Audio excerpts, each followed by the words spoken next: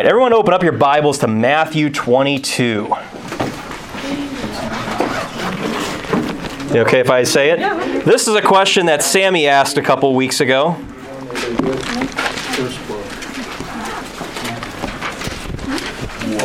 Matthew chapter 22. We're doing a Q&A series for the last almost 2 months now. And it's been awesome. For those of you who might have a question in the Bible yourself that you're not sure of, if it's something that you've read and you don't know what the actual meaning of it is, or maybe it's something that's going on in the world and you just want to know, does the Bible have anything to say about what's going on in the world, or maybe this political thing or this whole thing, go ahead. There's an index card in the back. We have a box back there. Write it down. You can make it anonymous or not. It lets me know if I have any follow-up questions, I know who to come to. Drop it in the box and we'll discuss it in the weeks to come.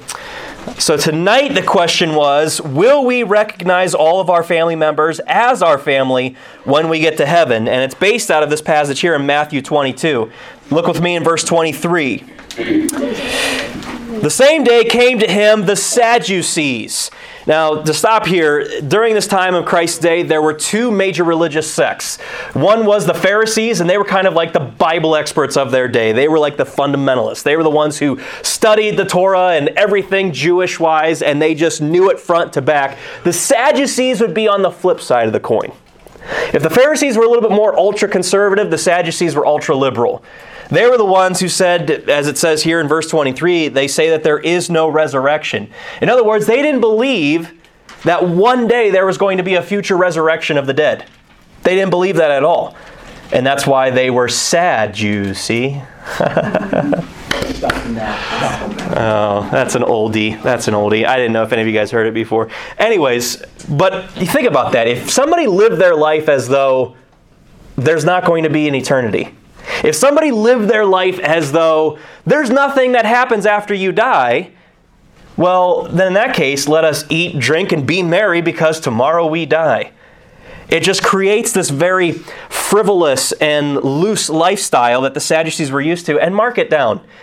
Just like today, there are Pharisees, there are the very strict religionists of the Pharisees in churches today.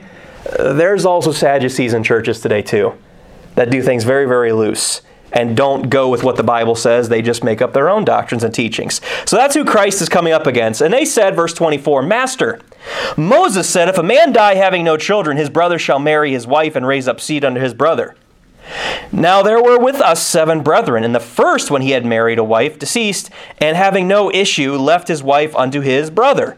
And that's the Old Testament law. The brother takes care of his deceased brother's wife. Likewise the second also, and the third unto the 7th. The last of all, the woman died also. Therefore, verse 28, in the resurrection, whose wife shall she be of the 7? For they all had her. Now, do you guys see what's happening here? These guys don't believe that there is a resurrection. They don't really want to know the answer. They're just presenting this to try to trip up Jesus, to try to stump him. And look what Jesus says in verse 29. Jesus answered and said unto them, Ye do err, not knowing the Scriptures nor the power of God. Verse 30.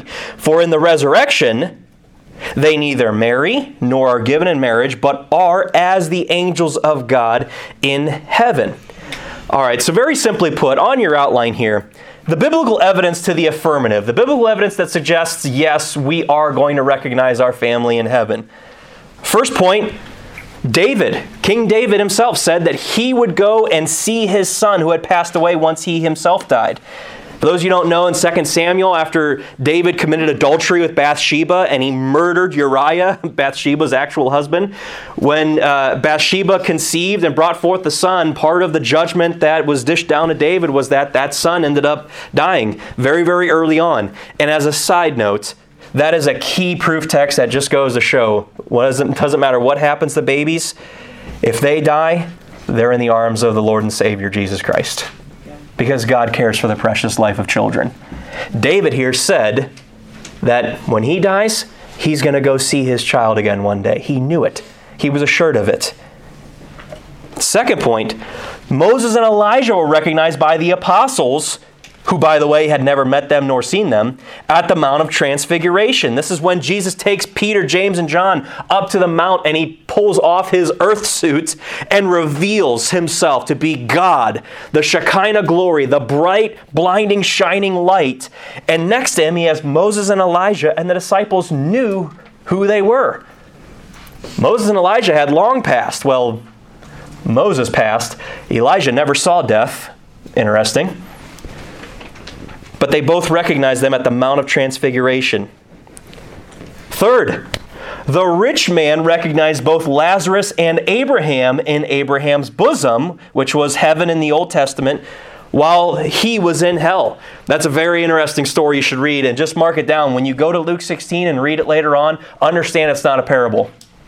Parables are always figurative metaphors that Christ spoke in to, and he always used vague people. He never said specific names. In Luke 16, he mentions Abraham, he mentions Lazarus, he mentions all real people. He's not speaking a parable here. He's talking about what happened to this rich man who went to hell and Lazarus who went to Abraham's bosom. But that man, that rich man, he recognized Lazarus, Abraham.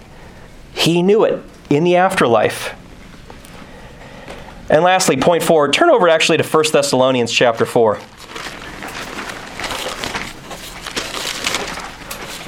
We're going to do a mild amount of turning in your Bibles tonight. I have a lot of verses up on the slideshow.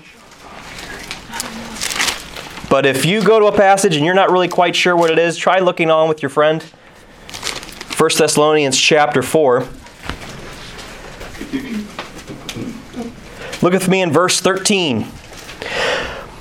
Paul writing, he says, "But I would not have you to be ignorant, brethren, concerning them which are asleep." Now that's a word that's used for people who have died, because when you, I don't know if anybody's been to a funeral, but when you look at the body, it looks as though they're asleep.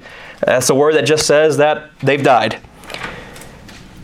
He says, "Don't be ignorant, brethren, concerning them which are asleep, that ye sorrow not, even as others which have no hope." I was just at a funeral yesterday, actually, for a buddy of mine, a co-worker of mine. His dad passed away from just stage 4 cancer, and it hit him like that. You never know what a day's going to bring. You are not guaranteed tomorrow, guys. You are not guaranteed tomorrow. You are not guaranteed to wake up tomorrow morning.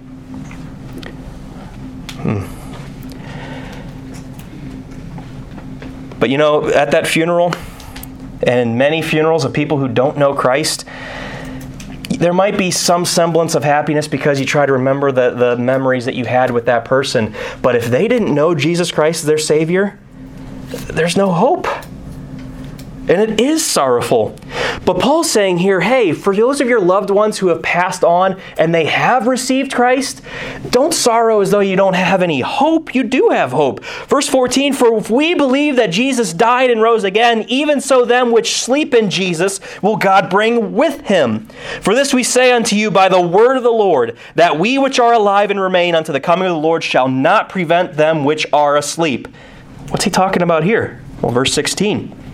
"For the Lord himself shall descend from heaven with a shout, and with the voice of the archangel, and with the trump of God, and the dead in Christ shall rise first." So there's going to be a resurrection of everybody who's died having trusted Christ as their Savior. There is going to be a resurrection one day, and boom, they're going to come right out of the grave and go straight into the air. And then, verse 17, "We which are alive and remain shall be caught up together with them in the clouds to meet the Lord in the air.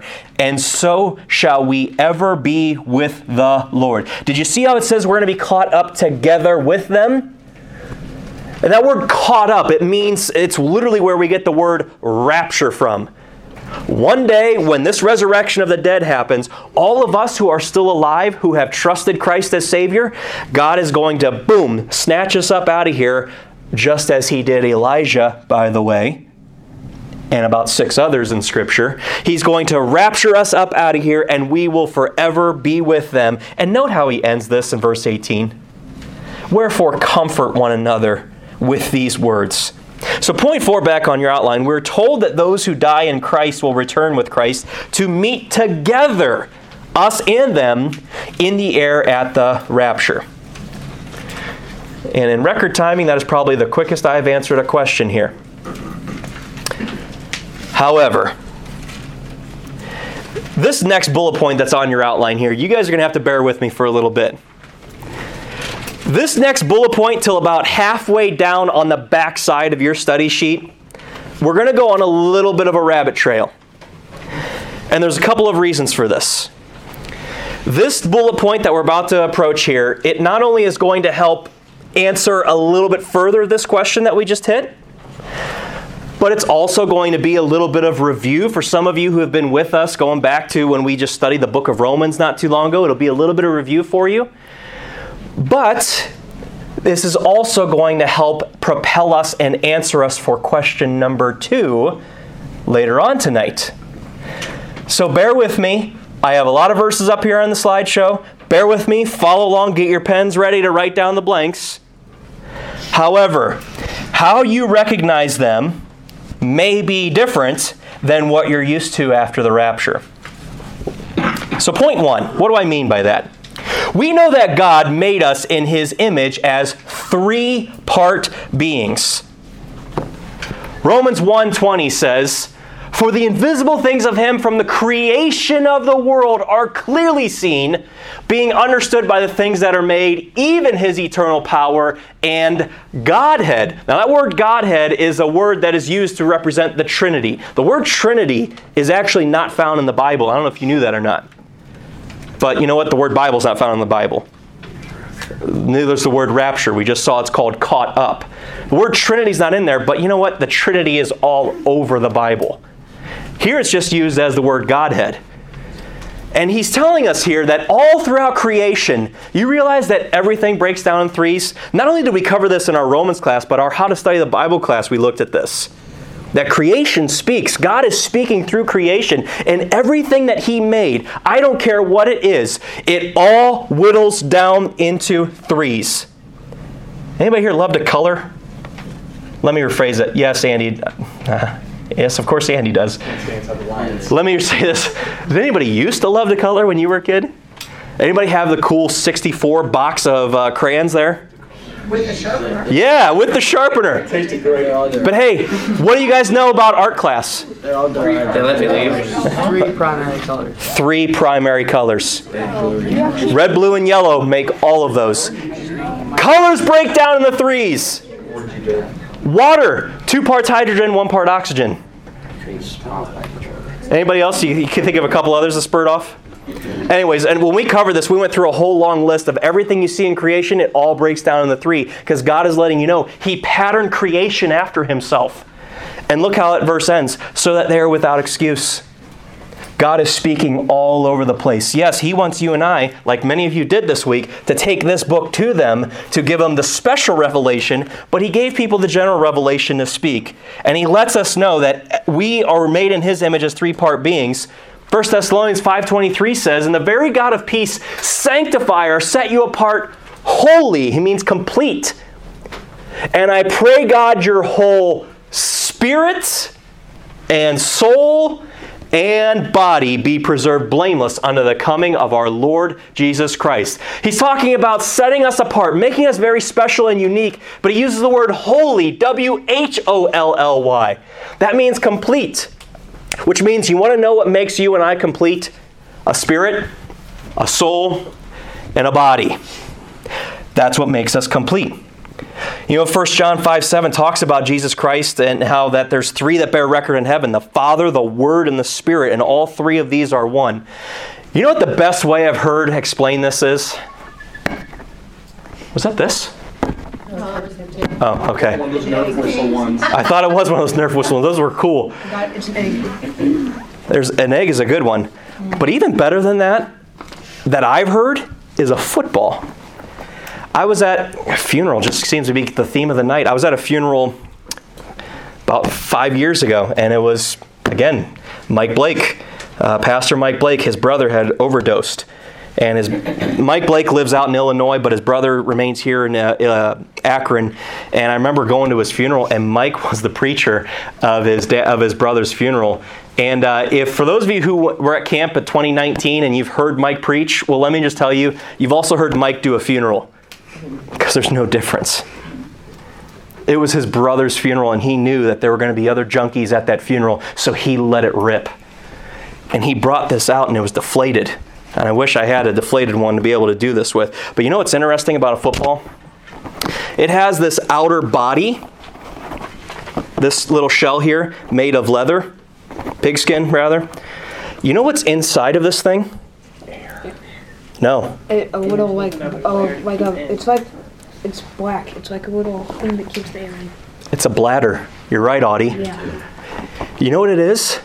It's a bladder or an inner tube that is the exact same shape and size as this outer body. And if it was deflated, you'd see there'd be no air. But the third part that makes up this football is air. And you know what's interesting? Very similar to how you and I are. We have an outer body. We have a soul. More on that in a second. And there's a reason why I said the inner tube looks exactly like this outer shell. And it has air, but you and I aren't born that way. We were made in the image of God, but back on your outline, oh, I'm jumping ahead here. I got those little 3 bullet points. Just like we were made in the 3-part image of God, did you know God is also 3? God has a body. You know who that is? It's the Son, Jesus. Says that God was manifest in the flesh in those passages there. You can check them out later. God also has a soul. You know who that is? It's the Father. You can't see Him.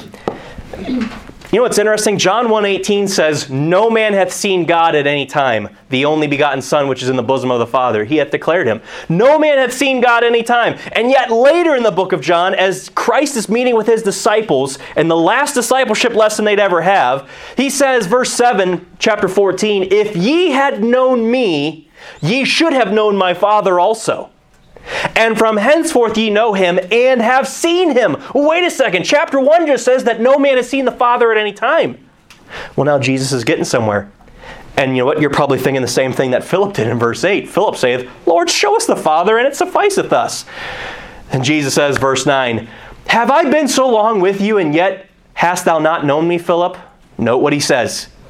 "He that hath seen me hath seen" who?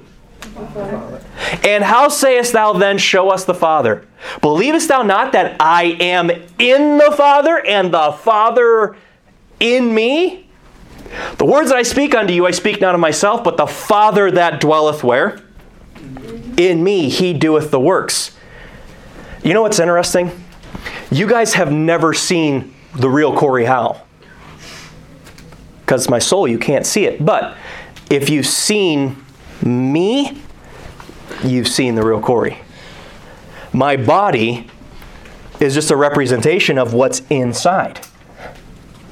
The soul is the exact same shape and size of the body, just like the little inner tube and bladder is within this football. You know how I know that? We don't have the time to look at it, but if you were to go back to that Luke 16 passage about the rich man who died and went to hell, you might be thinking to yourself, well, wait a second, his body is in a gravesite somewhere, but yet the rich man who went to hell, he said that he was burning and that he was in agony, and he looked up, so he has eyes in hell, and he asked for Abraham or for Lazarus to dip his finger in some cool water and to touch his tongue. The rich man had a tongue in hell. But wait a second, his eyes and his tongue are buried in a cemetery somewhere. That passage is letting you know that even though when we shed this body and this carcass, when we take our last breath, we have another body that is going to be carried on into the afterlife. Our soul has a soulish body, just like this outer football has a tube that looks exactly like it. Just like Jesus had the Father in Him, and no man's seen the Father, but if you've seen Jesus, you've seen the Father. Does that make sense? You guys get that? So I guess the parentheses there under God has a soul, that's why your soul appears as a body, as your blank. You can check out Revelation 20, verse 4 later, and it says that there were souls sitting in heaven. How can a soul sit? Must have a body. And last, God has a spirit, and that obviously is? Holy Spirit. So, you see, there's three-part beings. God created man in His image. We are a three-part being of a body, soul, and a spirit. God is a three-part being. And this is how things were. God created Adam. In His image, He created him like this. Look at Genesis 5, verse 1. This is the book of the generations of who? In the day that God created man, in the likeness of God, He, him. 3 parts. Male and female created He them. Wait a second. He's talking about Genesis 1 there, but Eve wasn't created yet in Genesis 1. That shows up in chapter 2. Where technically is Eve at this time? Again, he's talking about chapter 5. He's talking about Genesis chapter 1. Where is Eve at this time? In Adam. He's a rib. In him. Remember, God took a rib from the side of Adam to make Eve. Eve is in Adam. File that away because we're going to come back to that in just a little bit. There's a meaning behind that. Male and female, He created He them. That's why He says both of them there. And blessed them and called their name Adam in the day when they were created. And Adam lived 130 years and begat a son in his own likeness, after his image, and called his name Seth. Yeah, mankind was made in 3-part beings. But something happened in Genesis 3 when Adam and Eve chose to sin and rebel and disobey against God in Genesis chapter 2. And God said, the day that you eat that fruit, the day that you eat that grape. Oh. I always thought it was an apple. That'd be a good question to put in the box. Bible's pretty clear, it's a grape. One thing's for sure, you can't make it fit that it's an apple anywhere in Scripture, but I can show you a few verses that show you that it was probably a grape. You're a kiwi. So something happened in Genesis 3 where they disobeyed and they took of that fruit, and God said, the day you eat thereof, you will surely die. Well, wait a second. Adam lived 130 years, so what's going on here? Well, his body didn't die. His soul didn't die. That's why I wanted this to be deflated. It was his spirit that died. It was his spirit that died. The Bible says in Romans 5:12, wherefore as by one man, Adam, sin entered into the world, and death by sin. And so death passed upon all men, and for that all have sinned. So when they give birth to Seth, guess what? He's a 2-part being. He's dead. And it just goes on and on and on for all of mankind to the point where here you are right now in 2023 born as a 2-part being. Born into this earth, born into this life, a deflated football. Because of their sin. See, in point 2, when Adam and Eve sinned, they lost the image of God as their spirit died. Now you want to get this down. From then on, the body and the soul became fused together. It was almost like they were inseparable. I don't know if you've ever seen this before. Leviticus doesn't get a whole lot of billing. But Leviticus 22:6 says, note how it's worded. The soul which hath touched any such shall be unclean until even. How can my soul touch anything? God's letting us know here, and there's a couple other verses that I chose to leave off for the sake of time, but you could trace this all throughout the Bible. God's letting us know that when your soul, especially in the Old Testament economy, if you were to touch a dead body with your body, you has your fingers, your body, and you touched a dead person, your soul became defiled. Because your body and your soul are fused together. What you did with your body, it had an effect on your soul. And that's what he's talking about here. And as another illustration, and we're also going to go somewhere with this one. Don't do it.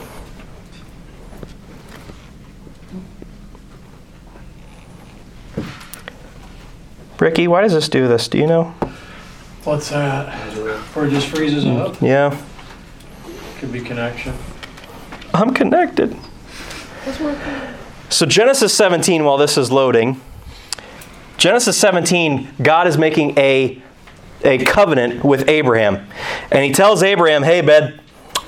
It's supposed to be bud and babe combined. Hey, bud. We're going to do an operation here. Abraham's like, great. What is it? You're not going to like it. I can tell you that. And he says in Genesis 17:11, and ye shall circumcise the flesh of your foreskin, and it shall be a token of the covenant between me and you. In other words, I'm doing something that's going to be a permanent reminder for you to remind you of me and you and our relationship.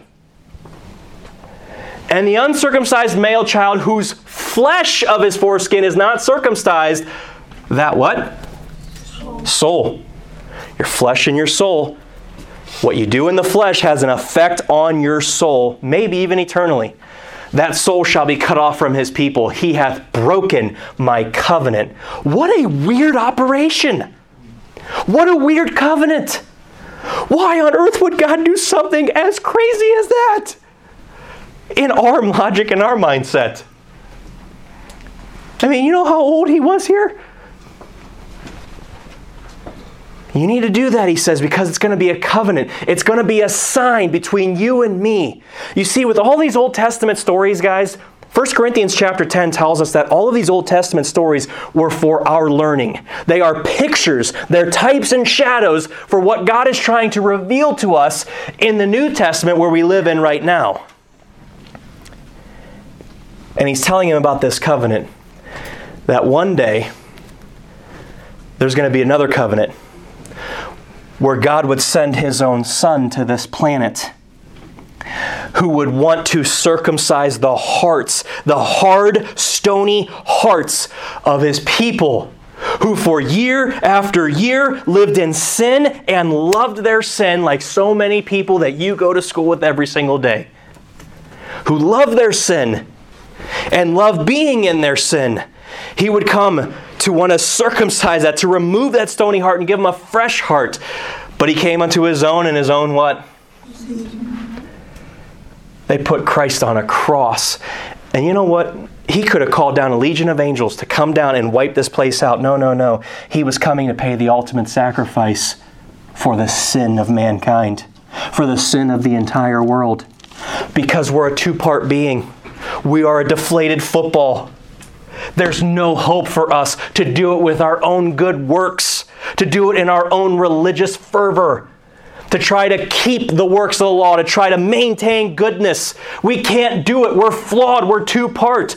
Jesus Christ says in Matthew chapter 5 and in 1 Peter chapter 1, holiness and perfection. Be ye perfect as I am perfect. Be ye holy as I am holy. Got news for you. He's a three-part being. We're a two-part being. We ain't perfect and holy. But since he is, he lived a sinless, perfect life, never sinned once. So when he went to the cross, he was taking your place. He substituted himself on the cross for you because he knew no matter how hard you tried, no matter how intentional you were, no matter how good and how desirous you were to try to please him with your good works, the Bible says in Isaiah that it's nothing but filthy rags. That's why he had to take your place on the cross and allow men to beat him and to whip him and to crucify him, putting nails in each of his hands and one in his feet. And his blood that was shed for you. So that you would have an opportunity, maybe even 2,000 years later, to hear the rantings and ravings of some psycho behind a pulpit right now to tell you that ye must be born again. You're a deflated football, and you need your spirit born again. And that's why Christ came. That's why he died, so that you could be a three-part being again, just like him. It's by faith. That's why in point 3, when we choose by faith to receive Christ as our Savior, trusting in his shed blood as payment for our sins, the Bible says this. Next page. If you're in here tonight and you know that you've never come to the point where you've needed a Savior and you called out to Him saying, Jesus, you took my spot. You knew I was imperfect and I've been trying to just inflate this football. I've been trying to inflate myself and puff myself up to be perfect again. And you knew I couldn't do it, but yet you still went to the cross anyways and you died for me. I need you. Please save my soul. If you were to make that decision tonight, here's what the Bible says will happen to you. First bullet point, He regenerates. That means bring back to life. He regenerates our dead spirit and restores us back into the image of God. Turn over to Colossians chapter 3. If you're in Thessalonians right now, it's just a few pages to your left. Colossians chapter 3.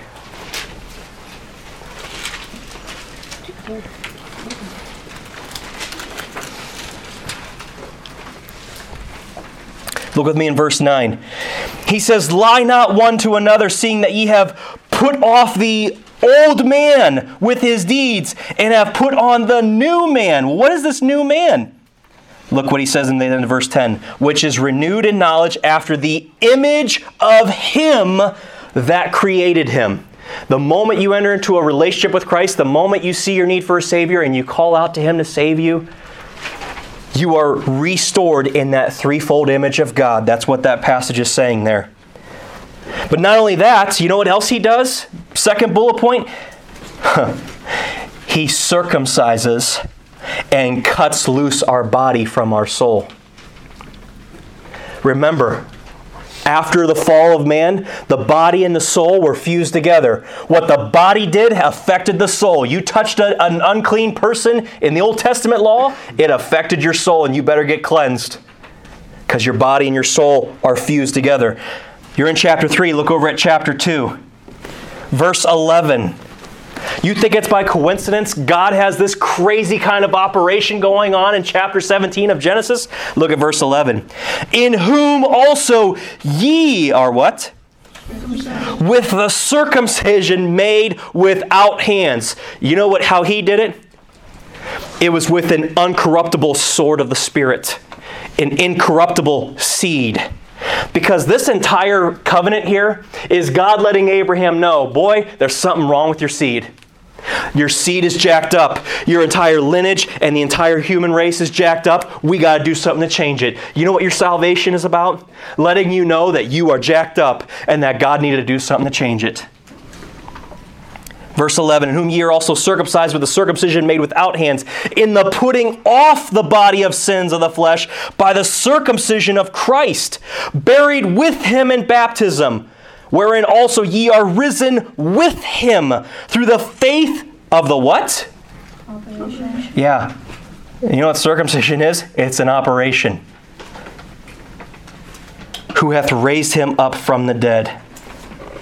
Verse 13, and you being dead in your sins and the uncircumcision of your flesh hath He quickened together with Him, having forgiven you all trespasses. So what God did is He took the Word of God, and when He brought it to you, and maybe it's even happening right now, in our very midst, man, how great would that be? While we're talking right now about these things, maybe the Spirit of God, as He's stirring inside the heart of somebody who knows they need Christ, maybe He is severing the body from the soul after you have called out to Him, maybe even in the quiet of your own chair, that I need Christ. And He severs that body from the soul. He circumcises it. So now the body is no longer tied with the soul. Your soul is loose. It's free. And His Spirit that is now inside of you wraps His arms around your soul. And the Bible says He seals you. You're His. So that no matter what happens in this body of yours, no matter what you do in this body, it no longer has eternal consequences on your soul. You're His forever because of the operation that God did here at the moment of salvation. That's why the Old Testament picture is there for this New Testament truth. Philippians 3:3 says, for we are the circumcision which worship God in the Spirit and rejoice in Christ Jesus and have no confidence in the flesh because it's dead. Third bullet point, what he does, he places himself inside of you and places you in him. Hey, refresh my memory. In Genesis chapter 5, when he's talking about he and she, or Adam and Eve, that he created them, he's referring back to Genesis 1. Where's Eve in Genesis 1? In Adam. At the moment of salvation for everybody, you're placed in Christ.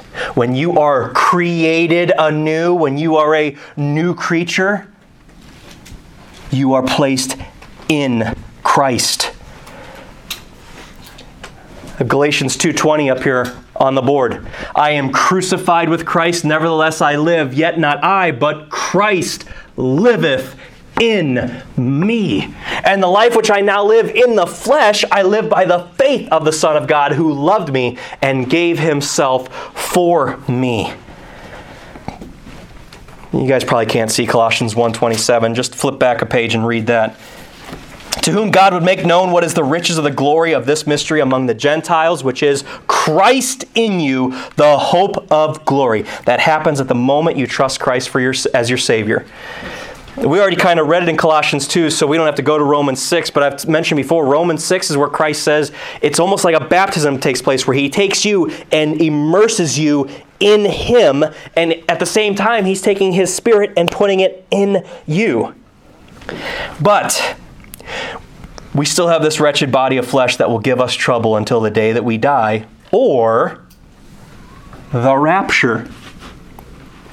And that's where this comes full circle.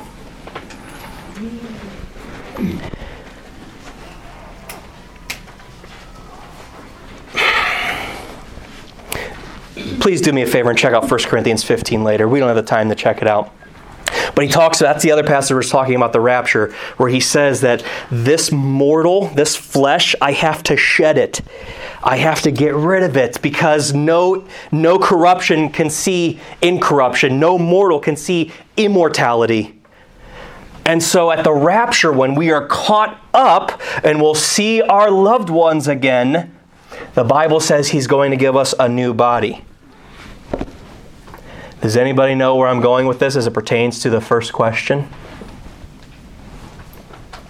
You will, apparently from the evidence we saw, recognize your family again.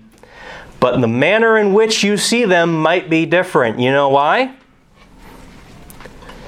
You know what that body, that new body you're going to get is going to be like? For our conversation is in heaven, from whence also we look for the Savior, the Lord Jesus Christ, who shall change our vile body, that it may be fashioned like unto his glorious body, according to the working whereby he is able even to subdue all things unto himself. Turn over to 1 John chapter 3. And that'll be the second to last place I have you turn tonight. Like unto his glorious body. 1 John chapter 3, it's towards the end of the Bible. If you just go to Revelation, work yourself backwards, you'll see Jude, 3 John, 2 John, 1 John chapter 3. He says in verse 1 of 1 John 3, Behold what manner of love the Father hath bestowed upon us, that we should be called the sons of God. Therefore the world knoweth us not, because it knew him not. Beloved, now are we the what? Sons of God. And it doth not yet appear what we shall be, but we know that when he shall appear, the rapture, we shall be like who? For we shall see who? As he is. Just throwing this out there. There's a belief, and I'll be honest, I'll even spoil it for you. I'm not even 100% sure if I buy this. But based upon these passages of Scripture, we all might be looking exactly alike at the rapture when we get a body that looks just like his, fashioned like his glorious body. We shall appear like him. We shall be like him, for we shall see him as he is. And after all, going back to the question, to the verse that questioned this all, for in the resurrection they neither marry nor are given in marriage, but are as the who? Angels. For those of you who were here with us on Q&A session 1, we talked about angels. And I have some passages there you could check out later. Everywhere in the Bible, angels appear as men. That has nothing to do with chauvinism or sexism or anything. That's just a fact. When angels show up in the Bible, they show up as men. They're men. That, given what his body is like, it could be that we all have an outer shell that looks just like him, because it's been God's plan ever since eternity past to have sons of God who fill out the entire universe and look like him. Now, let's just say that is true. And I'll tell you why it might not be in a second here. Is God all-knowing? Yeah. Does he not see through each and every single one of us to who we really are underneath? Remember, I said your soul looks exactly like you underneath this outer shell. It's you underneath here. You have a body. If we're going to be like him, we're going to do the things that he did. Just study the resurrected Christ in the Gospels or in the book of Acts, where he just, boom, appeared into a room. No windows, no doors. He just showed up like that. Speed of light travel. We're going to be able to do that. Isn't that pretty insane? Study some of the other things he did. If we're going to be like him, is it safe to say that if we did have the same body, we're not going to be able to just appear right through that and just see each other how we see each other right now? Possible. But here's the reason why I think it might not be. But then again, we don't know. We'll find out pretty soon, probably tonight. He says, but we are as the angels of God in heaven. The previous verse says, like unto his glorious body. 1 John 3 that we just read says, we shall be like him. We've talked extensively in this class, or specifically how to study the Bible. Like and as are the two most important words of your entire Bible. Because what literary device is that called? Who here loves English? Simile, yeah. You know what a simile is? It's a comparison. It could be that all of these verses we just looked at, he's just comparing it to Christ's body. That maybe we'll still keep the same way that he made us, the same form, the same way we all recognize each other. And maybe we'll just be able to do the things that he did. So you're going to look like you? Maybe. Maybe not. I'm good with that. Same hair loss? No, I'm not. I think you need to change your face. Same hair loss? Probably. Hey, in all seriousness now, probably we will all be 33 years old. Yeah. I feel better. Why?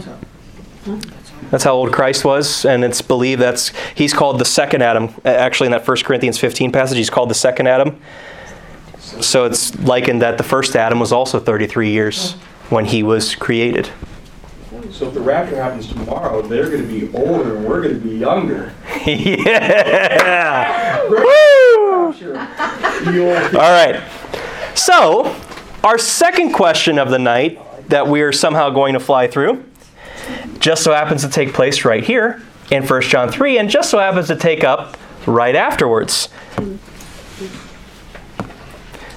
What is being talked about in 1 John 3, verses 4 to 10? All right, so first and foremost, let's give some background on this book. First bullet point, historically and devotionally speaking, all Bible passages have three basic applications. There's a historical, this actually happened, what's going on historically. There's a devotional, it's the practical, how does this apply to me today? And then there's the doctrinal, what's the teaching behind this? And usually the teaching has something to do with prophecy. The first bullet point, historically and devotionally, this book is all about the internal and external tests of a true believer and the assurance of eternal life to those who are genuinely saved. We've talked a lot about tonight about what salvation actually is. Maybe for some of you, that was the first time you ever actually heard what the Bible had to say. Not some guy behind a pulpit, not some guy on a podcast, or not some guy on a YouTube channel, actually hearing what the Bible says about salvation. This book is all about giving you the assurance that you actually are saved. But subsequently, it also contains the greatest conviction of salvation to lost religious people who profess to be saved.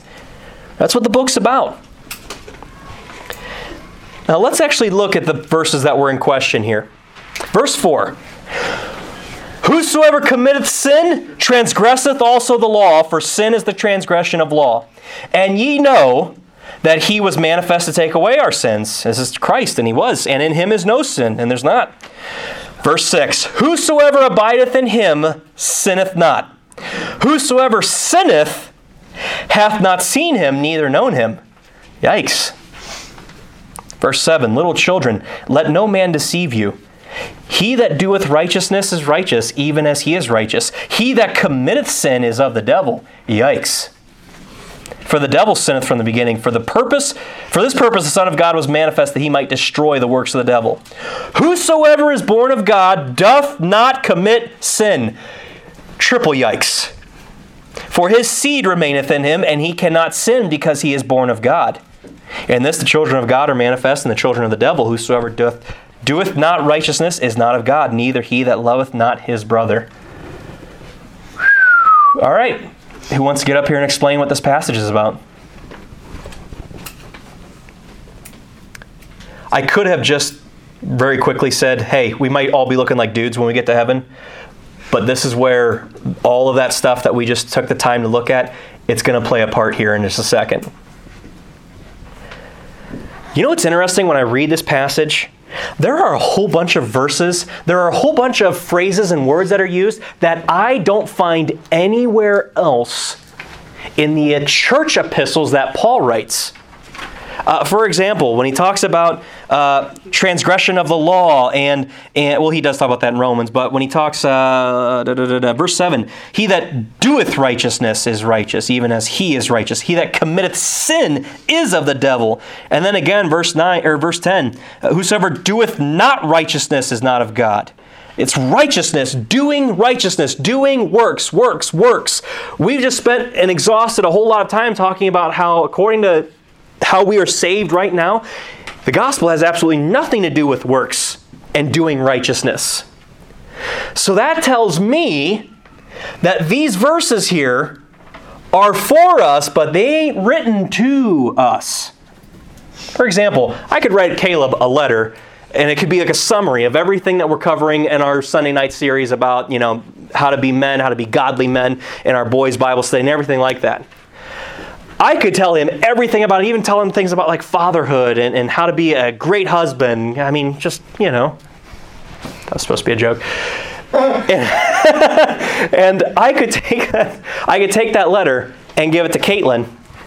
And Caitlin can read it, and she might glean a whole bunch of things out of it. She might be like, wow, you know what? This is actually letting me know, based upon this letter, what to look for in a future husband. This is very, very helpful. But you know what Caitlin's not going to do? She's not going to say, yep, this is how I can be a better man. You know why? Because it's not to her. It's to Caleb. But she can definitely benefit from some of the things that are on there. You realize that much of the Bible is like that? Not everything is written to you, but 100% all of the Bible is for you. This just so happens to be a passage that is not written to us as the church. So on your outline, doctrinally speaking, however, these verses, as well as several others, don't line up with anything else that's taught in New Testament doctrine by Paul in his church epistles. Where you do find similarities is quite interesting. Again, he's talking about doing works, doing righteousness. You better not commit sin. If you are righteous, you better not sin. You better not commit sin. I think about Matthew 24, a chapter and a book that should buzz and tickle your ears. Well, not tickle your ears. That's actually, according to 2 Timothy 3, that's not good. It should be a buzz chapter that perks up your ears. There we go. But he that shall endure unto the end, the same shall be saved. Was that in any of the passages that we looked at about what true New Testament salvation is? No. Do you see Paul say anything about that in his letters to the church, the time in which you and I live, that we need to endure and not commit sin till the end? No. But you do see it here. And then he says in verse 16, then let them which be in Judea flee into the mountains. Who lives in Judea? Jews. Verse 21, for then shall be great, what? And you know what, as you study the rest of Matthew 24 out, Matthew 24 is talking about things that happen after the rapture, in a time that is known as the tribulation period. And I'll go on. Hebrews 3:6 and verse 21 says, "But Christ as a son over his own house, whose house we are, if we hold fast the confidence and the rejoicing of the hope firm unto the end." Again, you don't find anywhere in Romans, 1st or 2nd Corinthians, Galatians, Ephesians, Philippians, Colossians, 1st or 2nd Thessalonians, 1st or 2nd Timothy, or Titus, or Philemon, you don't find anywhere Paul saying, hey, you're saved if you do this. No, because salvation is by grace through faith, not by works. It's in the finished shed blood of the cross and your faith in that, plus nothing, minus nothing. That's salvation. There's no ifs, ands, or buts about it. You don't have to endure to the end. Verse 14, "For we are made partakers of Christ if we hold the beginning of our confidence steadfast unto the end." I'll continue further. Revelation 12:17 and 14:12 says, during the tribulation, by the way, "And the dragon," the Antichrist, "was wroth with the woman," Israel, "and went to make war with the remnant of her seed." Something about that seed going all the way back to Genesis. "Which keep the commandments of God," doeth righteousness, commandments of God, "and have the testimony of Jesus Christ." 14:12 says, "Here is the patience of the saints. Here are they that keep the commandments of God and the faith of Jesus." Again, do you see anywhere where you as a Christian are called to keep the commandments of God in order to be saved? No. Galatians, you and I were joking about it today. Galatians says that the law is our schoolmaster. It's to bring us to Christ. It's to get us to see we can't keep the 10 Commandments. We can't be good enough to get to heaven. It's only through Christ. So this obviously is talking about a different people group and a different time frame. So he's not talking to you.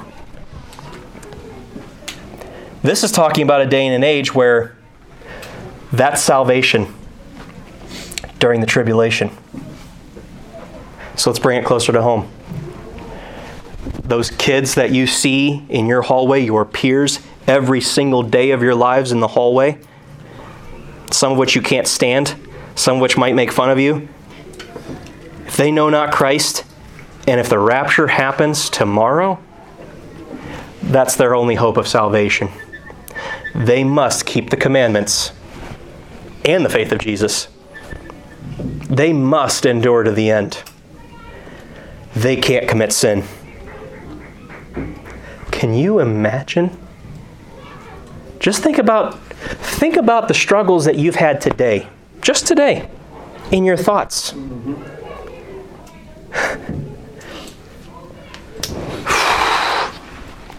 Many are called, but few chosen. That's a tribulation context passage, by the way. It's going to be hard. It's going to be like a camel going through the needle of an eye, or the eye of a needle. I think I did that before, didn't I? It's like a camel going through the eye of a needle. That's how hard it's going to be for people to get saved in the tribulation period. Are you saved? You better get saved if you're not, because this is going to be some harsh times for you if you're not trusting Christ as your Savior. So real quick, breaking down the text for the church age and tribulation saints, this has to go quick. Verse 5, he says that Christ was manifest to take away our sins, and in Him is no sin. Verse 5 on your outline, in Him is no there is no sin. Christian, remind me of your position again. At the moment of salvation, you were placed where? In Him. And in Him is no sin. So when God looks down from heaven, He does not see the sins that you commit in your body because you're in Him. From His viewpoint, you commit no sin. In the tribulation, however, it will be possible for believers to fall away as they are not permanently in Christ like you and I. Check out those passages in Hebrews later. Look at verse 6. Whosoever abideth in Him sinneth not. Whosoever sinneth hath not seen Him. This is referencing verse 4. where he's talking about sin is the transgression of the law. Christian, remind me again of the position of the law now that you're in Him. That's your blank on the top page. You know what it is? There is therefore now no condemnation to them which are in Christ Jesus, who walk not after the flesh but after the Spirit. For the law of the Spirit of life in Christ Jesus hath made me free from the law of sin and death. When you got saved, you're free from the law. You're free to not do the law. You're free. You're not under bondage to try to keep all 10 commandments like they will be. Galatians 2:16 says, knowing that a man is not justified by the works of the law. Again, if you're in here today and you're trusting your good works to get you to heaven, please see this verse. If I need to beg you, I will. Please see this verse. A man is not justified by the works of the law, but by what? Faith of Christ and what He did on the cross. Even we have believed in Jesus Christ that we might be justified by the faith of Christ and not by the works of the law. For by the works of the law shall no flesh be justified. During the tribulation, however, you must maintain works of the law and faith until the end. Those are all the verses we just looked at. All right, verses 7 to 8. If you're saved, you'll do right. He says, little children, let no man deceive you. He that doeth righteousness is righteousness. Well, how does that apply to me today? Simply put, if you're saved, you're going to do what's right. You'll want to do what's right because you have Christ's righteousness on you. That's why He came in verse 8. But in the tribulation, if you choose to take the mark of the beast or commit sin rather than good works, you will be of the Antichrist. He that committeth sin is of the devil, verse 8, for the devil sinneth from the beginning. Verses 9 and 10. Whosoever is born of God doth not commit sin, for his seed remaineth in him, and he cannot sin because he is born of God. Follow along. We're going to check out these passages here. We are born again when we receive the incorruptible seed of God's Word. 1 Peter 1:23, being born again, not of corruptible seed, but of incorruptible by the what? I had mentioned it. It's somebody bringing this book to you and preaching what it says. You have a beautiful, blessed opportunity to do that first thing tomorrow. Well, not you guys that are on spring break, but the rest of you, you can do that tomorrow. There's only 2 days left of this week. There's only 2 months left for those of you that are seniors, less than 2 months for you to do that. Reminded you guys of that this morning. Time is short. And that's if you're guaranteed it tomorrow. Preach this book, its incorruptible seed. That is how people are born again. That which is born again is your dead spirit. Again, He inflates your football. That is brought back to life by God's Spirit. Last passage, turn to John chapter 3, and we'll be done. Very familiar passage. Maybe you didn't think about it like this. Fascinating to me how these two questions that I stared at them and studied them for like the last couple weeks, and never did I think, hey, these should be paired together because these two questions will assuredly go together. Crazy how God does that. Look at verse 3. Talking to Nicodemus, Jesus answered and said unto him, verily, verily, I say unto thee, except a man be born again, he cannot see the kingdom of God. Your spirit's dead, you need it revived. Verse 4, Nicodemus said to them, how can a man be born when he is old? Can he enter the second time into his mother's womb and be born? Jesus answered and said, verily, verily, I say unto thee, except the man be born of water, that's the first birth, and of the Spirit. Of the who? Spirit. He cannot enter in the kingdom. That which is born of the flesh is flesh, and that which is born of the Spirit is spirit. Remember what he said in 1 John? You need to be born of Him. You need to be born of incorruptible seed. That's the Spirit. That which is born of the flesh, verse 7. Marvel not that I said unto thee, ye must be born again. The wind bloweth where it listeth, and thou hearest the sound thereof, but canst not tell whence it cometh and whither it goeth. So is everyone that is born of the who? Spirit. Back on your outline. You now have a sinless, perfect human living in you. That's why verse 9 says, you must be born. I should have kept my place there. you must be, whosoever is born of God doth not commit sin, for his seed remaineth in him, and he cannot sin because he is born of God.